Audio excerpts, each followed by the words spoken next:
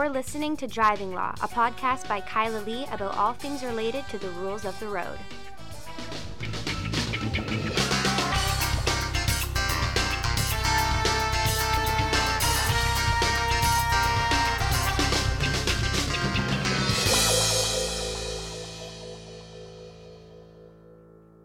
Hello, and welcome to another episode of Driving Law. I am Kyla Lee at Acumen Law, and with me, yet again. Soon the pandemic will be over and I'll be able to have guests again. My co-hostest with the mostest, Paul Doroshenko. You can always have call-in guests. It's just the quality isn't as good. You're very consistent with this introduction. I know. I don't know if I've ever been really happy about it. I don't mind being the hostess. No, you're not the hostess. You're the co-hostest. I know. With the mostest. I know, but every time it sounds like the hostess, and I mean I don't mind, but it's just like. What are you like? Concerned that I'm misgendering you? Like, no, it doesn't bother me. I mean, I understand that people have very strong, understandable feelings about these things. There a problem with being a hostess as opposed to a co-host? That's the point. I don't mind. It doesn't matter to me, but you're just very consistent with it. Yes. Over the years. Yes, well, consistency is important. The listeners tune into the podcast. They expect to hear, hello, and welcome to another episode of Driving Law. I'm Kyla Lee at Acumen Law, and with me, yet again, my co-host. You don't have to repeat it. They've heard it. If they've listened to it, they've heard it before. Yes, you can. It is your podcast, after all. And you're actually here, so you can have some control over it, where, when I'm here and you're at home, I have some control over the duration of our discussion on everything, and I know. You bothers you a little bit. It does. You can't see my face when I'm like, that's enough, Paul. Stop talking about this. Or when I'm ready to jump in with an awesome point and you just keep talking. Yes, I apologize for that. I'm just simply sorry. That's all. Yes, good. That's the state that all men should be in all the time. Just sorry. Well, as a man, I don't know that I appreciate that, but I'm sorry about that too. So please go ahead. So we have a bunch of cases to talk about, and they've all kind of been on hold because we've had all sorts of big, crazy cases and big, crazy news that has occupied our driving law time. But before we turn to the past, let's talk about the decision that was released today, Thursday, the day we're recording this, from the Supreme Court of Canada. Yeah, it was an interesting decision, an interesting split decision, interesting important decision for the country, dealing with, of course, carbon taxes, and something that we've had in BC for a long time. And people don't, struggle with the idea. It was Gordon Campbell who introduced the carbon tax in BC.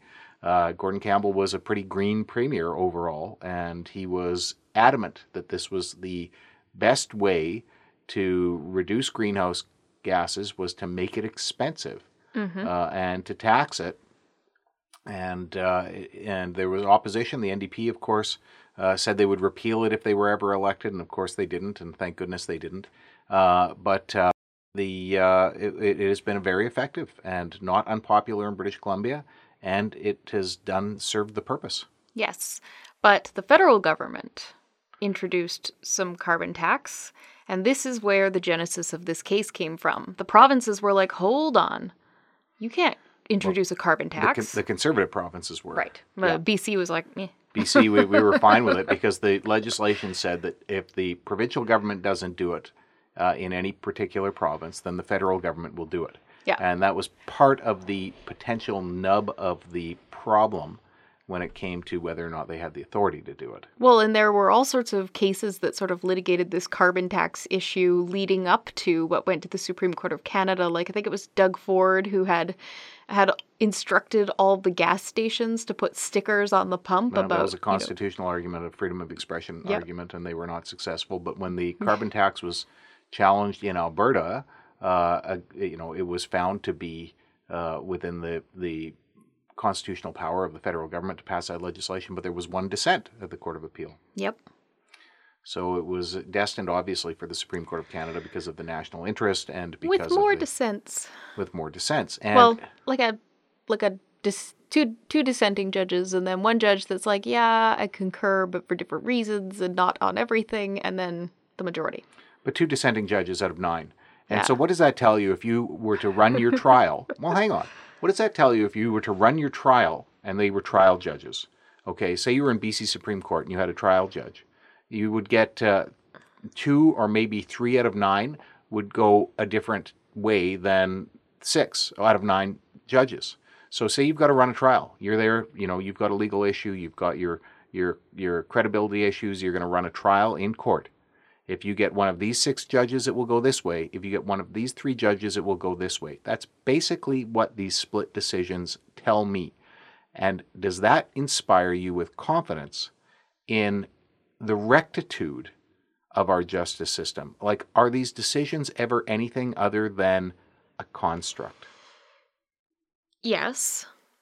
And also, I think that there's lots of evidence for that on the vast number of unanimous decisions that the Supreme Court of Canada historically has released. Yes, we see decisions with some dissents. We see decisions with concurring reasons. And we see unanimous judgments. It doesn't mean that our justice system is flawed. It's the reality of presenting arguments to a finder of fact or to a determiner of the law, who's going to, consider the arguments. And different things will persuade different people. Look, like, you were telling somebody today that lots of prosecutors think I'm great. And some prosecutors hate me. They can't stand me. So, it is what it is. Well, they have a different experience with you. What I'm telling you is the same information is put before the court in front of 9 different justices, just like the same information could be put before 9 different judges. Yep, and but they're people. When you run into, you're sitting there having lunch with judges, and they'll tell you about when they were in judges school, and they would all go home with a fact pattern or go back to their hotel rooms that night, and the next day give a judgment, and it would be split.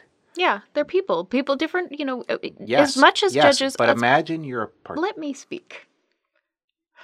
Excuse me, I am speaking. Judges are human, just like the rest of us. And so even though, they're supposed to disabuse themselves of all of their personal biases, their experience still shapes their viewpoint about the world and the law. And I would prefer to have a judge whose lived experience has shaped viewpoints about the world and about the law than a judge who is a robot. I mean, you're basically advocating for... No, I'm not. They of course they all have lived experience. What I'm telling you is, how do you feel as a litigant when you've got a coin toss? Do you feel that you've got justice? No, you don't. If you've got 9 different judges, 3 will go one way and 6 will go another way. That is the message that it tells you when you see a split decision on something this important. Same facts put before them, they end up going different directions. Is that a justice system, or is it some sort of gamble? Okay, but let's look at what they actually were split about, Paul. Well, at least 2 of the judges were completely disagreed with the majority. But I think we should probably talk about why it matters to driving. Well, it's a carbon tax. There you go. All right, we've resolved that. We can move on to the next topic. Do you pay for gas? You pay carbon tax. Yeah. So all of the people who drive Teslas are not affected. We need, putting aside your rant about how the justice system is broken, which I disagree with, and frankly, I don't like that that's happening right now. Putting that aside, the decision is actually very important from a constitutional law perspective in Canada. They applied a principle that's not often used, which is that it's going to apply to everybody across the country, and therefore peace, order, good government.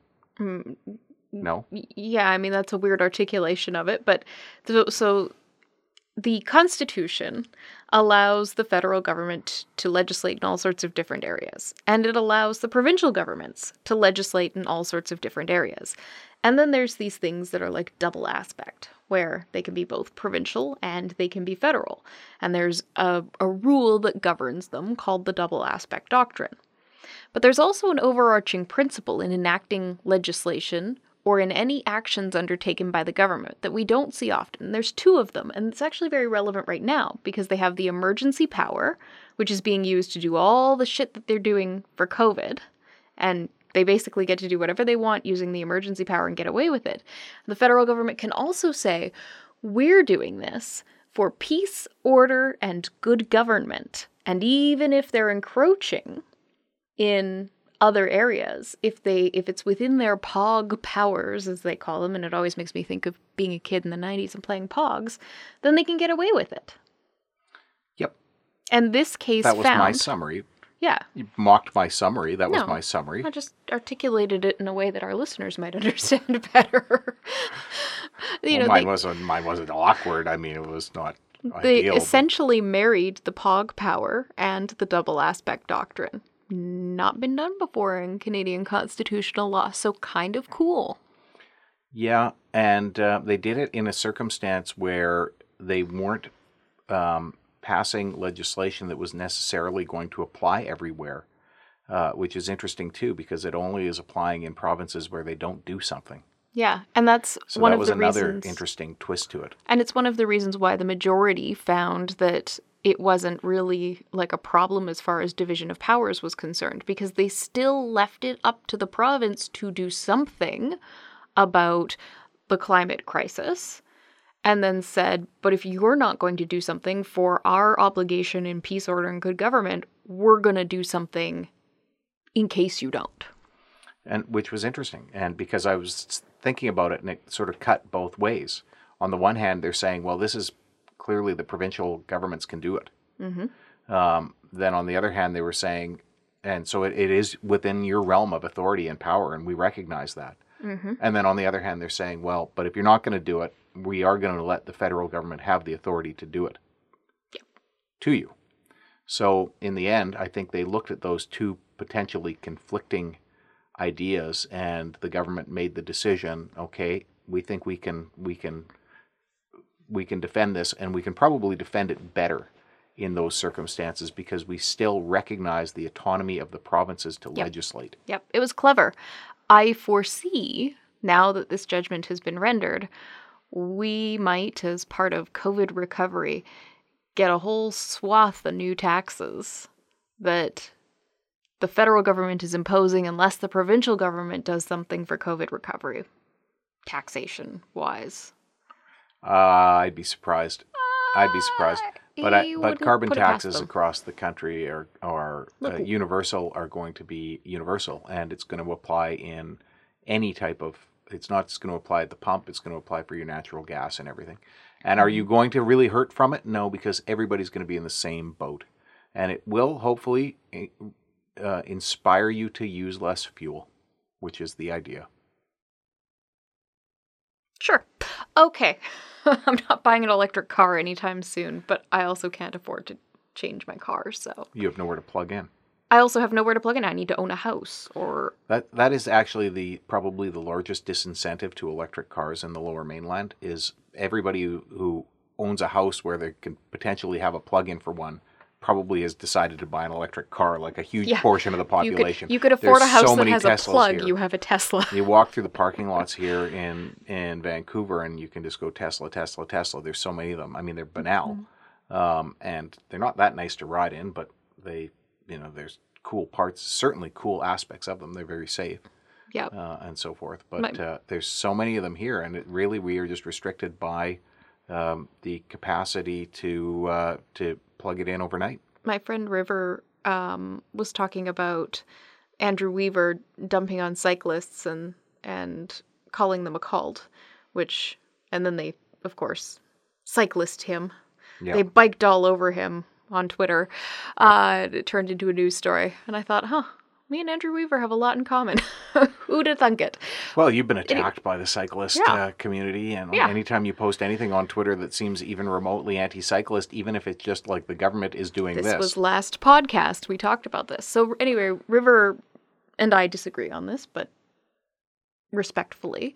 And they commented that, and, it's easy for Andrew Weaver to say what he's saying about this because, it's easy to say that cycling is not about the climate when you live in a $2 million house with a driveway that you can park your Tesla in. And then I thought about it, and I thought, you can't get a house with a driveway for $2 million. Not in the Vancouver area, maybe in Victoria. I don't know. Prices have gone up. Not really in Victoria either. Yeah. All right, so moving on to the past. The things that we've missed that have been so important that we should have talked about. The first is a 90-day IRP judicial review decision, and I'm going to make you pronounce the name because you were saying it with a funny accent. Oh, I forget. Was this Österreicher? Österreicher? Österreicher? Just like somebody from Austria. I said Österreicher when I read it in my head. Maybe Österreicher? Österreicher. Okay. Well, anyway, Mr. O. I mean, my pronunciation isn't good, but it's better than yours. I realize you haven't read the case, but I thought it would interest you because you have very passionate feelings about refusal to blow allegations and the suspension of charter rights that happens in refusal cases. So, Mr. Österreicher is stopped by Abbotsford Police Department. He's in his vehicle, and he's told that he's under arrest for assault. So the investigation starts out being not about an IRP. He just happened to be in his car. He's told that he can call a lawyer, and he says, "Yep, I'm invoking that right." And then the officer took some steps to facilitate the request, and then noticed an odor of liquor on his breath, glassy eyes. There was some conversation about drinking. There were some symptoms. The officer forms a suspicion, reads an ASD demand, and Mr. Österreicher says, "Well, I'm not doing that until I talk to that lawyer you told me I could call." Exactly. As should be his right in Canadian law. And he was issued the IRP for refusal.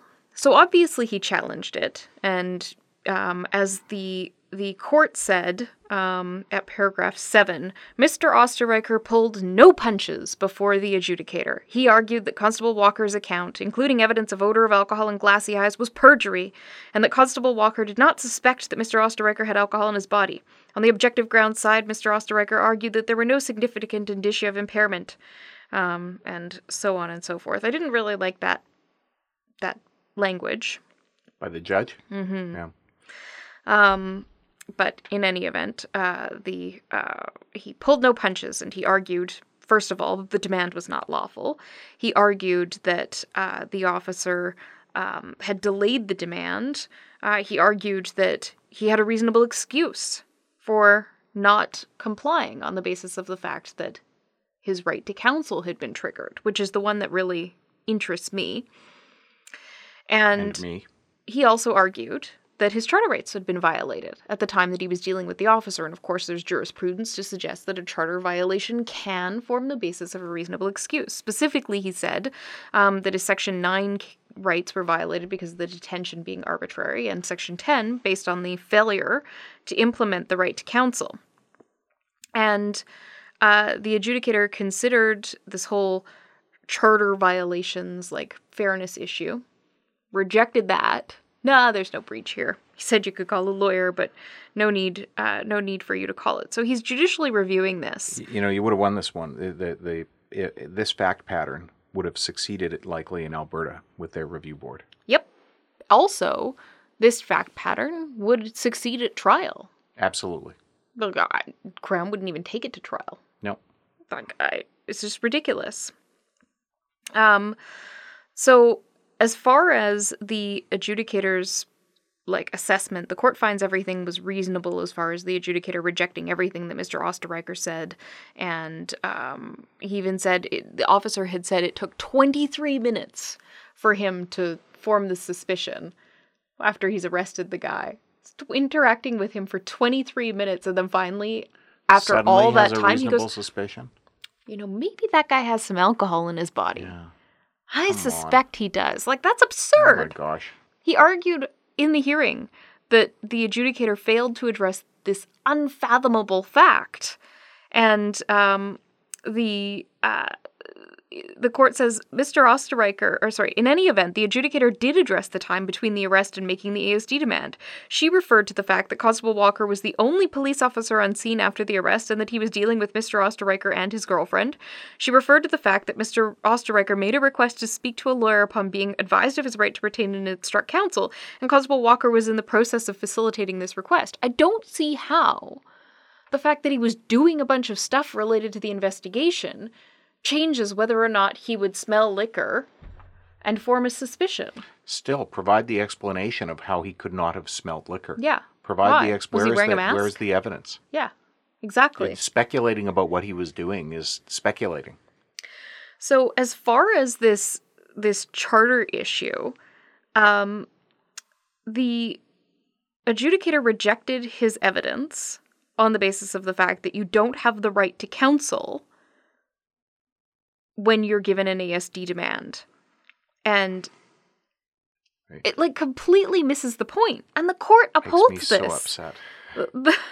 The court says that this is fine, that it wasn't suspended because the officer then made an ASD demand, so everything changed. But that's the whole point of the case I argued, Kessler, and the West and Dearden cases, and even the McCulloch case.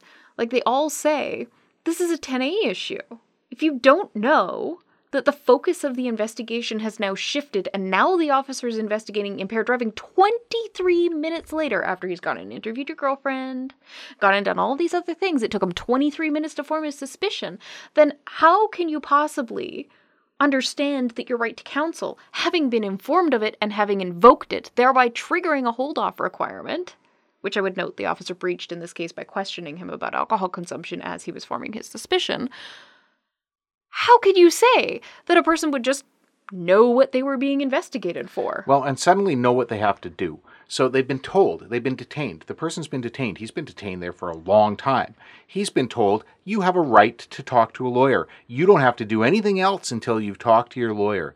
You will get informed by your lawyer. Your lawyer will let you know what you need to do and can provide you with that advice. I'm a police officer. I'm not in the interest here of helping you. I'm investigating you. Your lawyer can provide you with advice, legal advice. You have a right to talk to a lawyer. So you're informed of that right. Yeah. And you exercise that right. And the adjudicator... And then the police officer's coming and he's giving you different legal advice. And now the legal advice is you've got to provide a sample to an approved screening device after he's told you you don't have to participate in anything, after he's told you nothing's happening until you talk to your lawyer, man.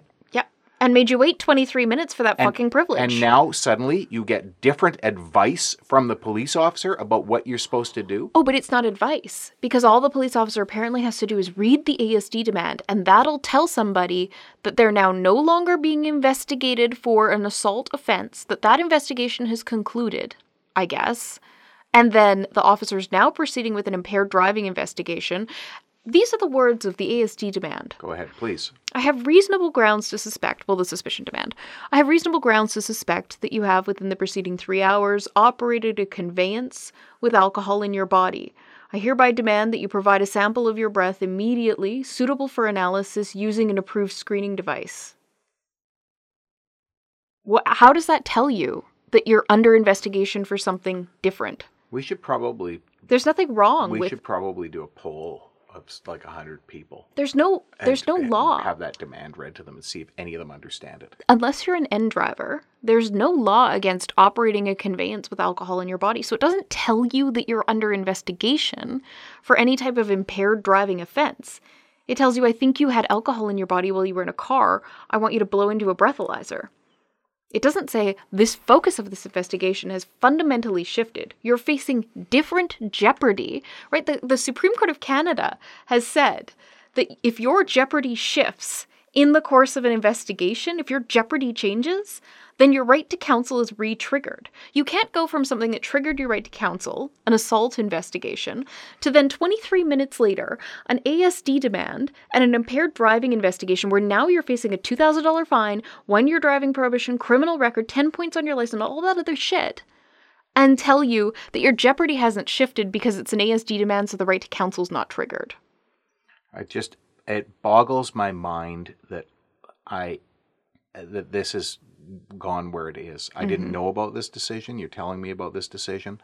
I've seen decisions from the superintendent's office which lead me to conclude that they've decided that this was the direction they were going to go. Oh, yeah. Because we see a bunch of decisions where all of a sudden this was something they were rejecting the arguments in various different ways that I cannot defy logic. In my experience. But, logic has not much to do with it when 6 judges go one way and 3 go the other.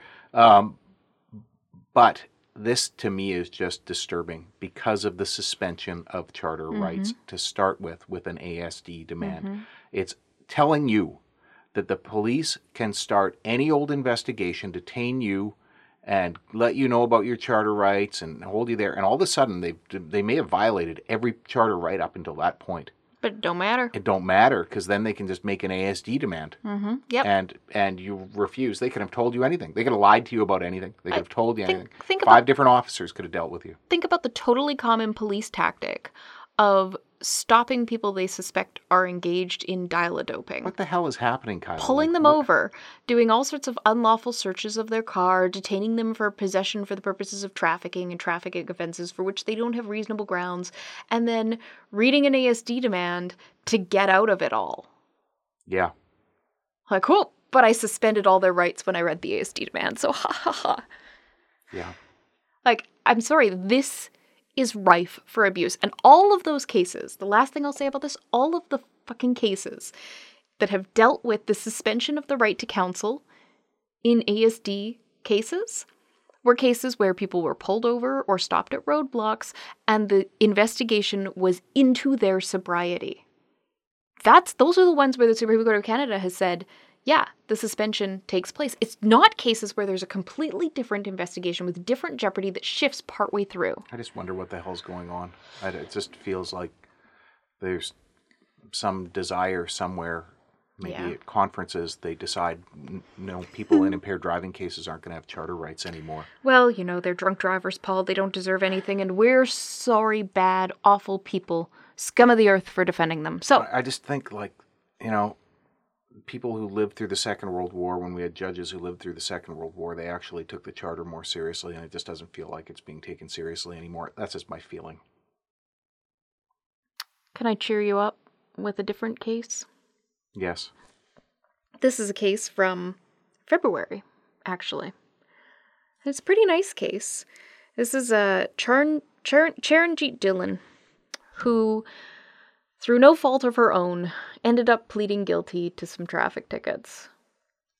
She got some tickets. They were given to her. Her daughter, trying to be nice and helpful and a good daughter, went and paid the violation ticket without getting permission from her parents. I'll pay this for my parents. Oh. Provided her credit card receipt. It was a U-turn ticket and a speeding ticket. And obviously there were problems with that. So she applies to appeal her conviction, files an appeal. But, of course, she's out of time by the time she's learned her daughter's done this. Well. And having to, there's the consequences associated with it, right, that led to her realizing. Yes. So she had to file for an extension of the time to appeal. And then if the extension was granted, she then had to have a separate hearing for the purposes of setting aside her convictions on the basis that her plea was not voluntary. Exactly, yeah. And this is, I've seen this fact pattern before. It happens all the time. I can't remember how I fixed it in the past, but I didn't have to go to court to deal with it. I did manage to get it undone.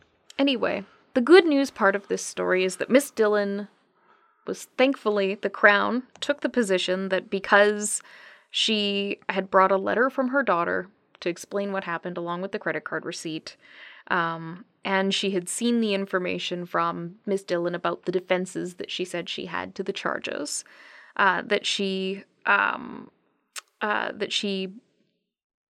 was going to concede that the extension of time should be allowed, but also that the hearing for the extension of time should be converted into the appeal hearing, and the Crown then conceded the appeal, and the application to extend time was granted, the appeal was deemed to have been filed and allowed, and the matter remitted to the provincial court for a new trial.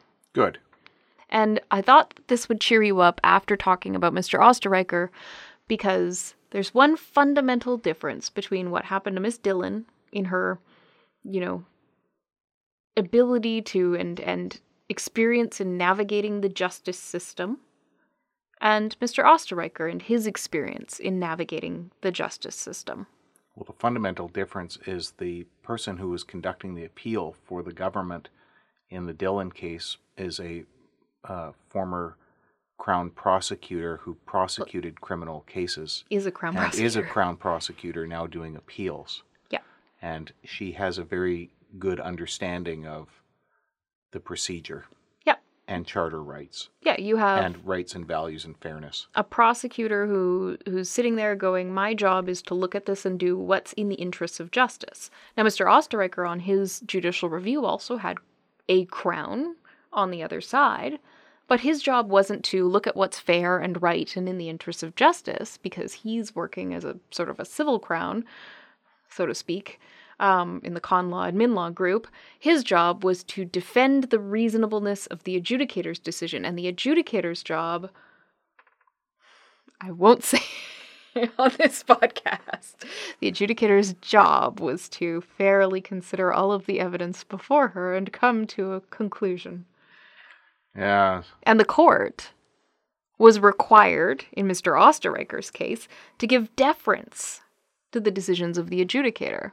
Which brings me back to my other ongoing complaint about the justice system. Fairness. Fairness is one issue, but my bigger issue, and has been for much of my career, is deference to the primary decision maker.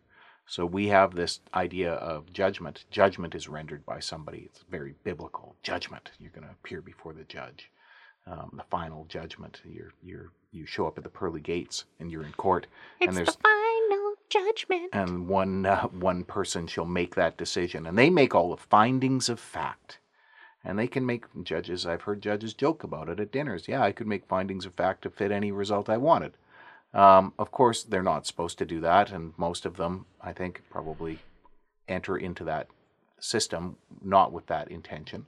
But the problem, of course, is intentional or not, you can make findings of fact to fit a result. And if you are of the 3 of that 9 or the 6 of that 9, your findings of fact, if you were to just pick out random 9 judges, are going to be deferred to. When you think of those judges who are dealing with those fact patterns where it's a 50-50 in the room, you know, those findings of fact are deferred to by the appellate court, which to me is just shocking. And the more I think about it, the more I cannot understand how we can accept that. It just is so wrong to me.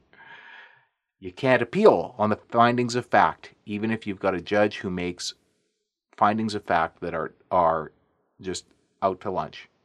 So long as they can point to something, it's not something that's going to be likely successful on appeal. Which is why you don't see appeals of findings of fact. It's always like some sort of legal issue. It's the gross failing of our justice system. End of my lecture. Well, Paul, that was a great lecture. Well, I'm sorry. It's just I'm passionate about these things, and it is something that's bothered me most of my career. Yeah, I mean, I gotta say that for me, the thing that bothers me so much is that a BC Supreme Court judge has to have deference to an adjudicator who doesn't have to have any particular qualifications or training or know anything about the law. Well, I mean, I have great trouble having deference to the adjudicator when you can see the pattern in the decisions that has been pointed out by a couple of judges early on, where the decisions look like they are reverse engineered to get to a result. And that is my concern about it's the example of what I think is the inappropriate use of these findings of fact, and it's exploited. It's exploited in that process. Mm-hmm. And I can't stand by it. I mean, I can't support it. Well, I'm going to reward you with the ridiculous driver of the week.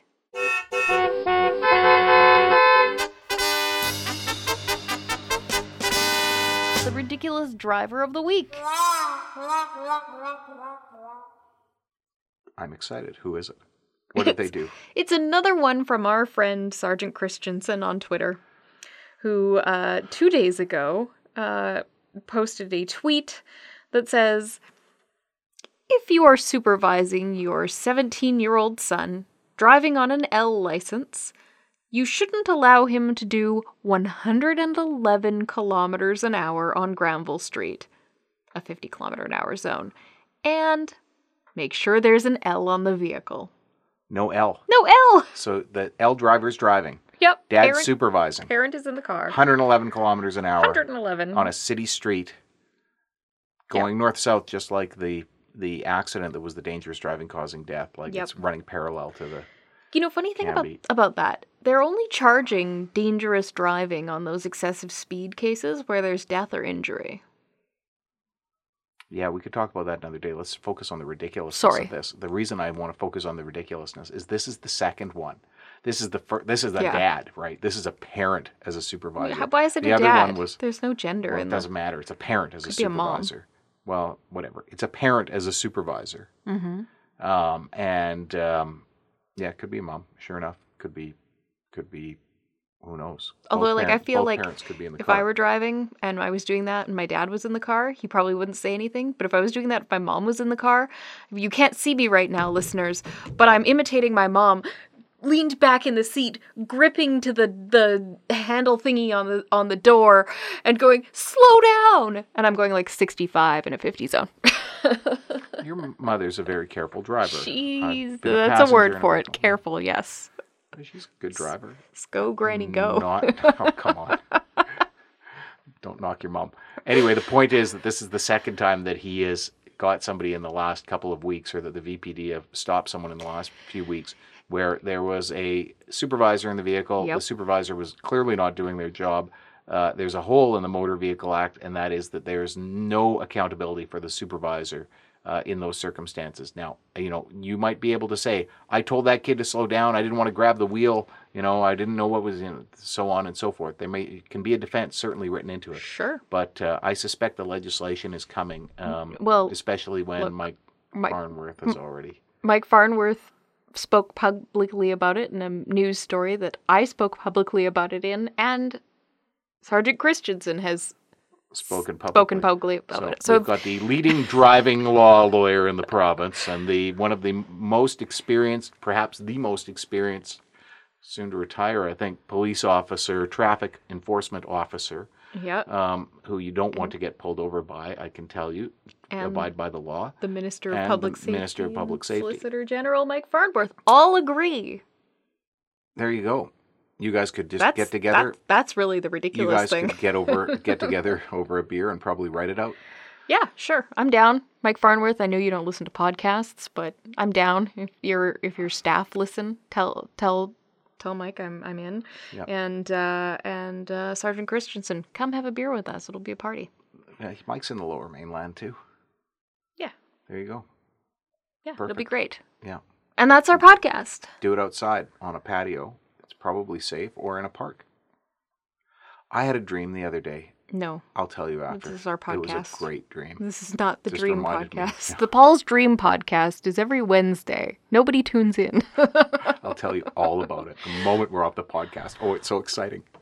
Thank you for tuning in to another episode of Driving Law. I am Kyla Lee at Acumen Law. If you need to reach us about a driving law related issue, or if your child went 111 kilometers an hour despite your protestation in the car, give us a call, 604-685-8889, or find us online at vancouvercriminallaw.com, and tune in next week for another exciting episode of Driving Law.